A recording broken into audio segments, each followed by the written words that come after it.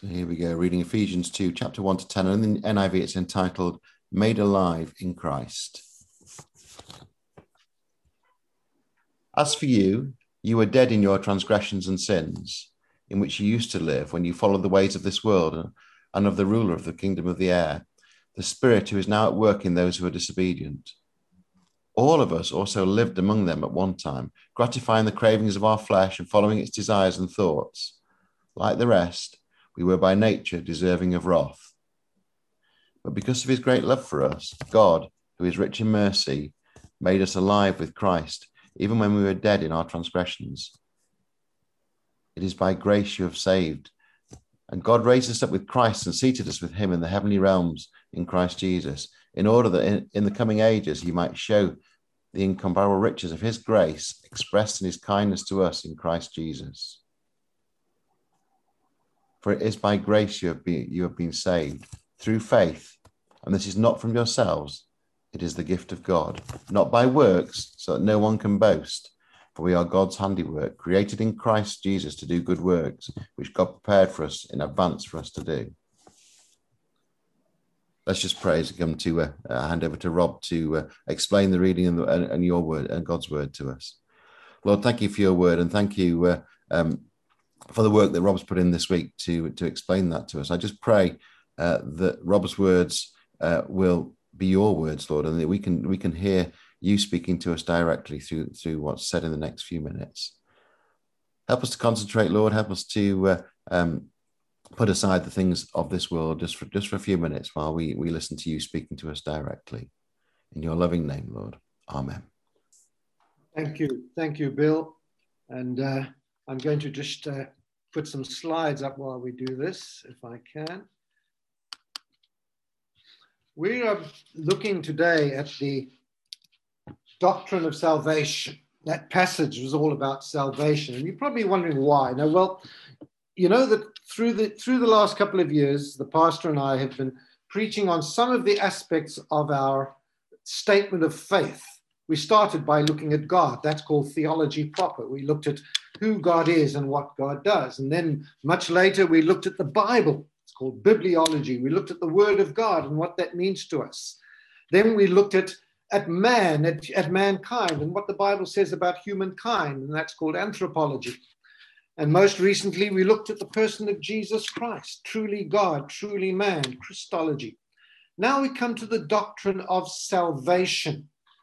Salvation, it's called soteriology in the theology textbooks. And this morning I'd like to look particularly, because we were able to have a second session on this a little bit later in the year. I'd like to look particularly at what are we saved from. But first of all, let's look and see what the doctrine of salvation is according to our statement of faith. It's entirely a work of God's grace. We saw that in the passage just read. And cannot be earned or deserved. It's been accomplished by the Lord Jesus Christ and is offered to all in the gospel. God, in his love, forgives sinners whom he calls, and he grants repentance and faith.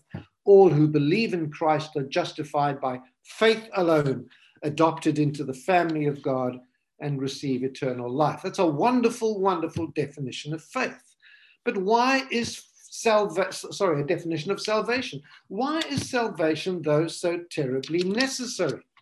Well, to do that, we've got to look back at a previous doctrine. Sorry, I've spelt that wrong. I've just noticed it now. The doctrine of man. The human race, all men and women being created in the image of God, have this inherent and equal dignity and worth. And that's the good bit. Our greatest purpose is to obey and worship God. That's all good. But the reason we need salvation is what comes next. The fall, as a result of the fall of our first parents, the sin of Adam and Eve, every aspect of human nature has been corrupted, and all men and women are without spiritual life, guilty sinners, and hostile to God. And we talked about this when we looked at that particular piece. Every person is therefore under the just condemnation of God and needs to be born again, forgiven, and reconciled to God in order to know and please him. And I could say amen there and we could just go home. But I think we need to explain a little bit more than that, because there's a lot of confusion about salvation. I saw a big poster outside a church some time back And on the poster, it said, Jesus saves. And someone had taken a pen and said, not on my salary, he doesn't. So salvation is a confusing thing. What does it mean? Well, salvation comes from the Greek word soter, which means to deliver or to redeem. And salvation is always in the Bible deliverance from something that is pretty threatening. It's never deliverance from something immaterial or peripheral. It's deliverance from something that is dangerous or desperate or deadly. The question is, what are we saved from? What are we primarily not saved from? What is the fundamental reason that Jesus came to save us? Now, if you listen to some folk in certain churches today, quite frankly, unbelief or being outside of God doesn't sound all that serious at all. You get the idea that humanity mainly needs to be rescued from its, let's call it, its lack of fulfillment. So what we really need is a savior to help us because our marriage hasn't worked out according to plan, or our children are not turning out to be tomorrow's Copernicus or Einstein, or our dream career has turned out to be a dead end, or we don't enjoy the health and fitness that we would like, or we look at all the travel brochures and we want to have this wonderful holiday in the Far East and we end up having a 3-day trip to see the in-laws. Life just hasn't worked out, and therefore we need salvation from that. Life doesn't deliver, we need to be delivered. According to the gospel that you hear sometimes, Jesus will take care of all that. Jesus died on the cross to fix your marriage, to help you raise confident kids brimming with self-esteem. Jesus will help you climb that corporate ladder or breathe new life into your business.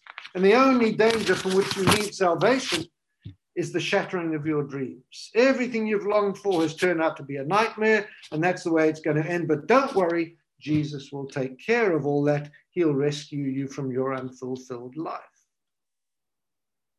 I've also heard people presenting the gospel as if it's a great hope of salvation from all of the debilitating habits that we have. They say that Jesus has come, he died on the cross to enable you to get control of your life. He's the step ladder. He's the boost you need to get out of the hole that you've fallen into. This kind of salvation is very, very attractive to a society like ours that is overcome by lust and passion. Many people are enslaved by sinful habits, over drinking, overeating, over smoking, pornography, whatever it might be, angry outbursts and uncontrolled tempers, destroying homes and relationships, sexual sin, homosexual and heterosexual, plaguing the world. But don't worry, Jesus will come along and he'll fix all that. He'll pluck you out of the flood of dissipation by saving you from your drives and your desires so that you don't destroy your life. Now he may, he can, he often will. But that's not what the Bible means by salvation.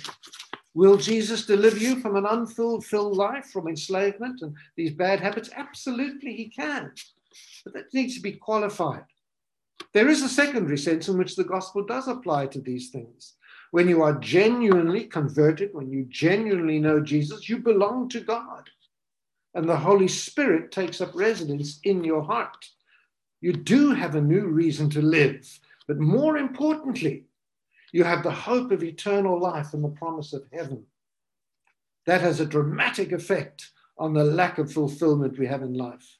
And when you experience the power of the Holy Spirit to change you, you see the victory over these debilitating habits and passions that our sinful natures generate. Issues of fulfillment and sinful passions will be dealt with in the Lord's time, in the Lord's way. So it seems, in a sense, if one comes to Christ primarily to find fulfillment or to escape from bad habits, Jesus may not be what you're looking for. Let me explain. Tim Keller, a great American pastor and writer, and I ask you to pray for Tim Keller, those who know of his work and know of him.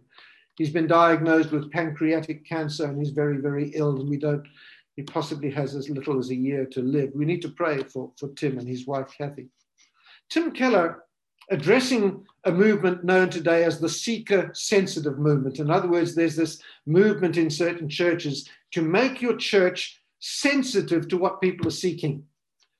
It's a strange term because the Bible says there is nobody who seeks after God. There's not a massive horde of people out there desperately seeking God. That's not what the Bible says. But Tim Keller says this, and I think very wisely. He says, if you want to build your church, if you want to have a church that really grows and grows and grows, what you do is you go all around the neighborhood and you send a survey out to all the homes in the area, and you ask them, what do you want from this church? What do you want from your church? Tim Keller says, then you go and you do the exact opposite. That's how you grow your church. You see, the world says this: we want self-esteem. That's what we want. We want to be saved from ourselves. But the Bible says we need to be poor in spirit. The world says we want joy, we want happiness.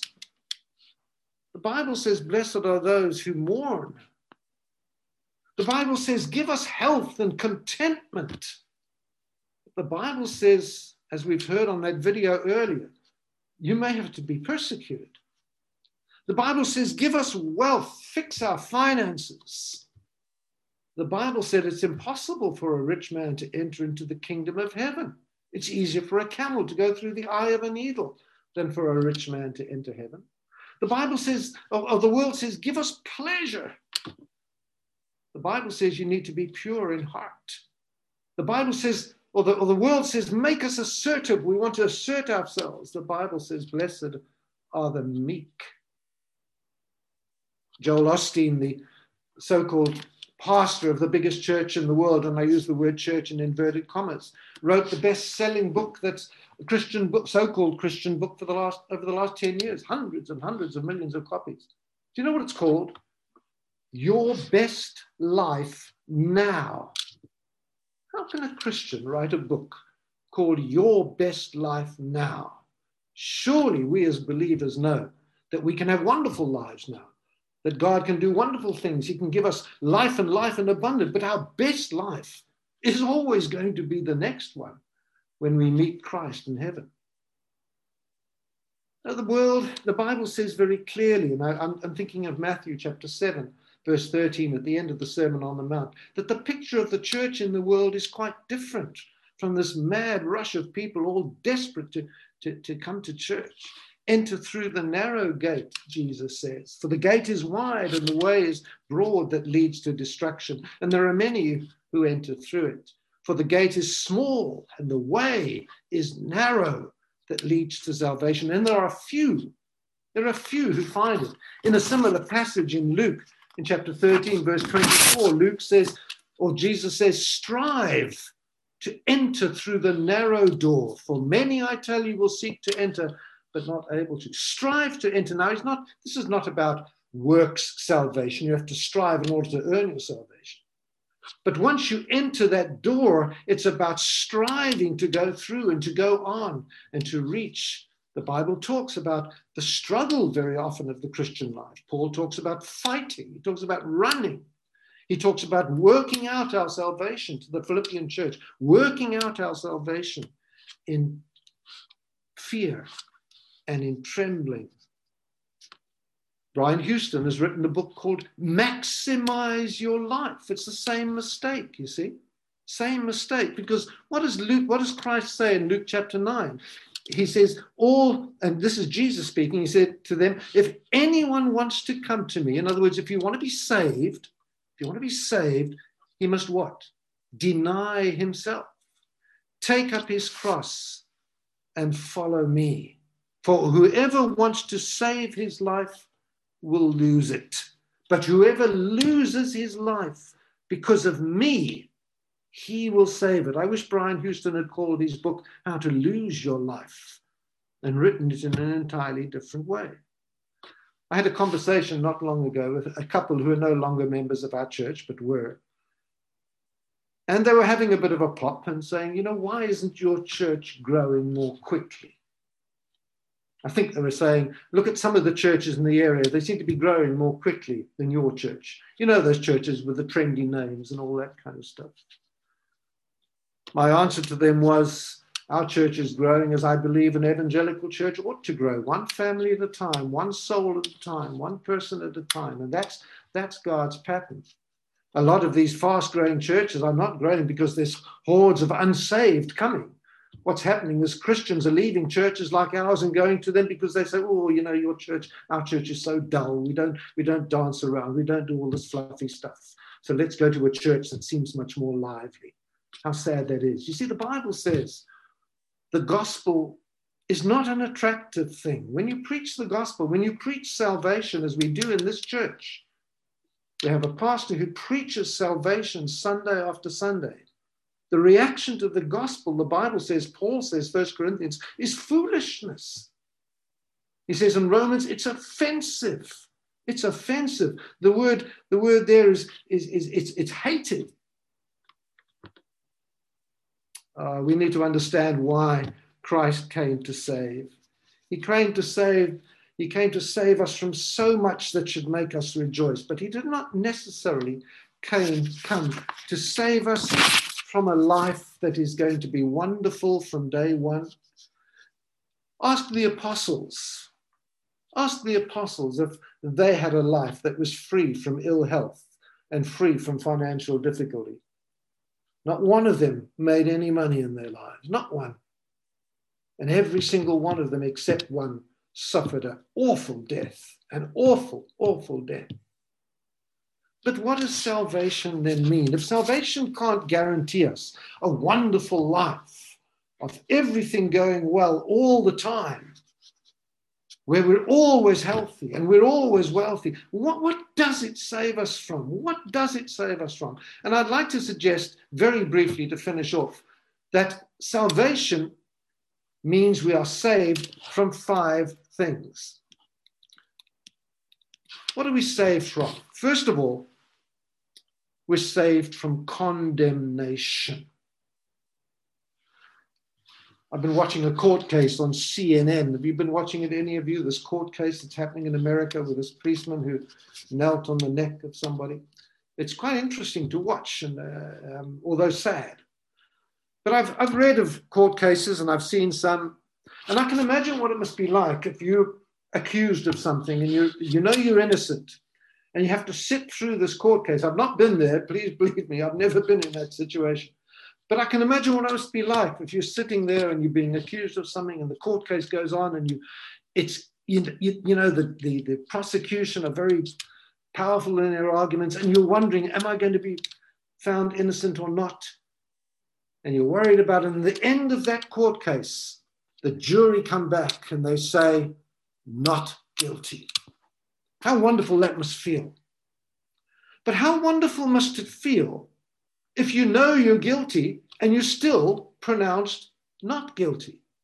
You know you're not innocent. And yet in the great court of God, one day, in all of our guilt, he says, you're not guilty. We're going to hear that. We've already, in fact, heard it. If you belong to Jesus Christ today, you've been saved from condemnation. God will judge all humanity one day. I'm reading from Romans 2. Because of your hard and impenitent heart, God says Paul says you are storing up wrath for yourself on the day of wrath when God's righteous judgment will be revealed. There's coming a day when there's going to be condemnation for those who have avoided God's salvation. We all know John 3:16 by heart, that God loved the world so much that he gave his son that those who believe in him might not perish but have everlasting life. But John 16 is followed by verse 17 and 18, and verse 18 particularly says this: whoever believes in him, in Jesus, is not condemned, but whoever does not believe is condemned already, because he has not believed in the name of the only Son of God. So when we are saved from this awful condemnation, that pronouncement of guilty when there's no opportunity to appeal. There's no chance to say, oh, but I didn't mean it. There's no second chance. We're saved from that condemnation. That's a wonderful thing. The book of Romans chapter 8, I know for many, is your very favorite chapter in the Bible. that it crescendos into that wonderful peace at the end where we discover this wonderful victory. But it starts in such a beautiful way. Romans 8, verse 1, there is therefore now no condemnation to those who are in Christ Jesus. We're never innocent, but for eternity, you and I who know Jesus are not guilty. We're saved from condemnation. Secondly, we're saved from an eternity in hell. What is the single most disbelieved, the single most denied fact in all the universe? I submit to you, it is the existence of hell. Hardly anyone believes in the world today in the existence of hell, even many churches. Hell has been written out of the curriculum, certainly over the last 50 to 100 years. 100 years ago, people believed in hell. Not anymore. And for those who continue their rejection of Jesus Christ, the Bible says these will go away into eternal punishment, but the righteous into eternal life. The Bible tells us that the essence of hell is complete separation of oneself from the very presence of God. And we're saved from that. Matthew 8 and verse 12, where Jesus is talking about hell, says that hell is about being cast into outer darkness. In this place there will be wailing and gnashing of teeth. And I read recently that this wailing and gnashing of teeth that happens in hell is not people crying out in pain. It's not people crying out in repentance. It's not people crying out to God saying, oh, please, get us out of here. These are wails, and the gnashing of teeth is a sign of anger and rage. Men and women who have gone to hell are there today, and they're gnashing their teeth at God, saying, how dare you send us here? How dare you? We can't even comprehend what life would be without the presence of God, because we have the presence of God in our world, the presence of the Holy Spirit, keeping life reasonable. He's here all the time. But that day will come. That day will come when those who don't know Jesus are going to be separated from him forever. Jonathan Edwards, the great American intellect and the great American pastor and theologian, said this, and he's renowned for saying it. His most common prayer was, and Christian, listen to this, the most common prayer of Jonathan Edwards is this: Lord, give me a vision of hell. Not heaven, hell. Why? So that I may be absolutely sure that as a believer who's not going there, I will warn everybody of the dangers of hell. Thirdly, we're saved from the power of sin. God sent Jesus to rescue us from the consequences of our sin. You see, we as human beings have this selfish streak that manifests itself in what we call sin. Sin separates us from our Creator. In Romans 6, Paul writes, we know that our own self was crucified with him in order that the body of sin might be brought to nothing, so that we would no longer be enslaved to sin. For one who has died has been set free from sin. When we give our lives to Jesus Christ, sin loses its power over us, even though it may not feel like that. The Bible says that when we come to Christ, sin loses its dominion over us. I've used this illustration before, but I'll mention it again.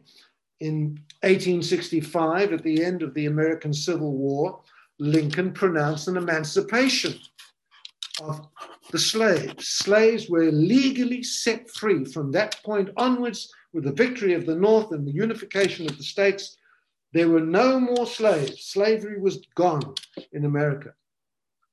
But for several generations, people who had been slaves continued in America to live like slaves. Not because they were forced to, but because they didn't know any other way.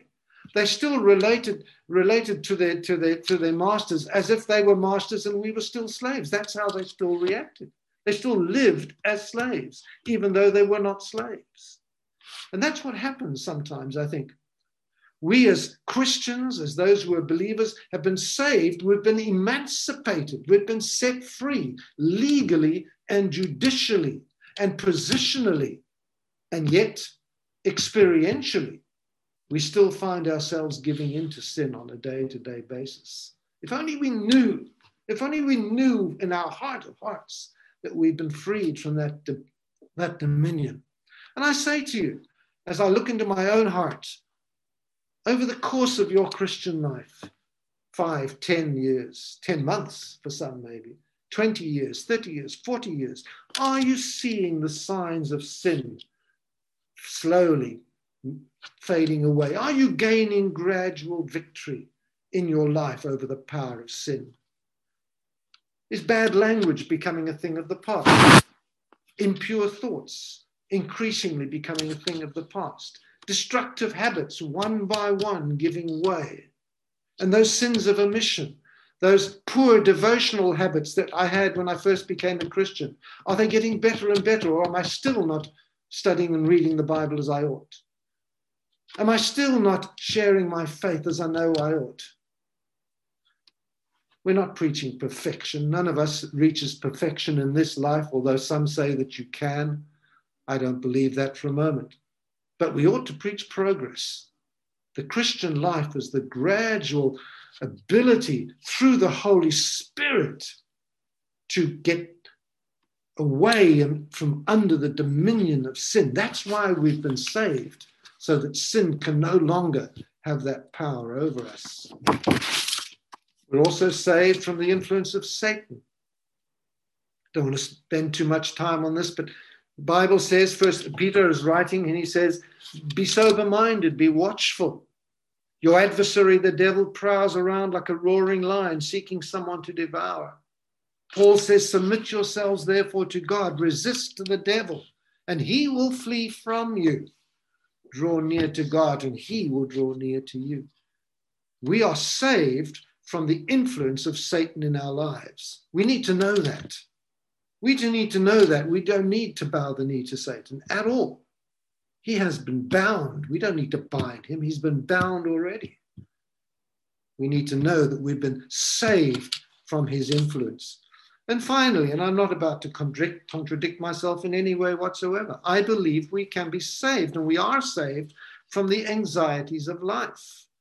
Every day, life contains stresses and strains and trials in some form or another, issues with finances, careers, relationships, timetables, and hosts of other responsibilities that can put pressure on us. And when we enter into a relationship with Christ, he becomes to us a source, a massive resource of an ability to free ourselves from that anxiety. He says, and once again in the Sermon on the Mount, which I think we should read to ourselves at least once or twice a year, he says, you can't add an inch to your height. You can't add an hour to your life or a minute to your life. So why do you worry about it? There's a Christian saying that says, why worry when you can pray? And yet I know some Christians who seem to turn that around and say, well, why pray when you can worry? Worry is so much more fun. Oh, I tell you, I've learned this, and it's been a hard lesson over many, many years. Just to be able to relax and say, God's got it in control. Denise and I can tell you of a number of instances, many, many, many, where we've come to the end almost, and God has just stepped in and done it for us again and again and again. We can be freed from this anxiety. Paul calls it contentment. In whatever situation I find myself, he says, I've learned to be content. And this has been a trying year.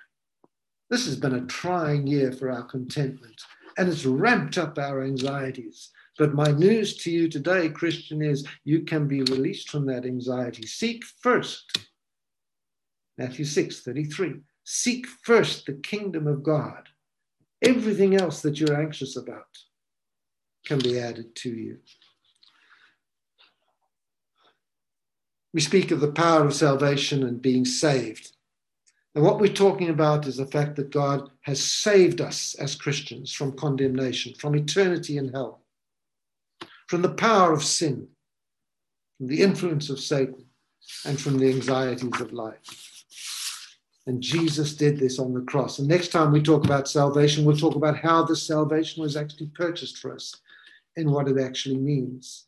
And Jesus is the one who goes to the cross for us. And Jesus is not a victim of human injustice, although in a way he is, of course. Jesus, the very instrument of God's divine justice. God pours all of the condemnation, all of our deserved hell, all of our sin, all of our anxieties. He pours them into that broken body on the cross. And he says, here it is, here is your salvation. And when we look again at the passage that we looked at earlier, sorry, I've just gone back one. I just want to put that passage on that we had. Sorry, let me just go again. It's me being silly here.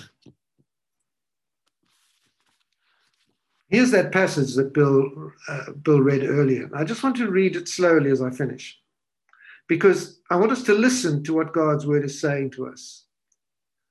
You were dead in your trespasses and sins, in which you previously walked, according to this worldly age, according to the rule of the atmospheric domain, that's Satan, spirit now working and disobedient.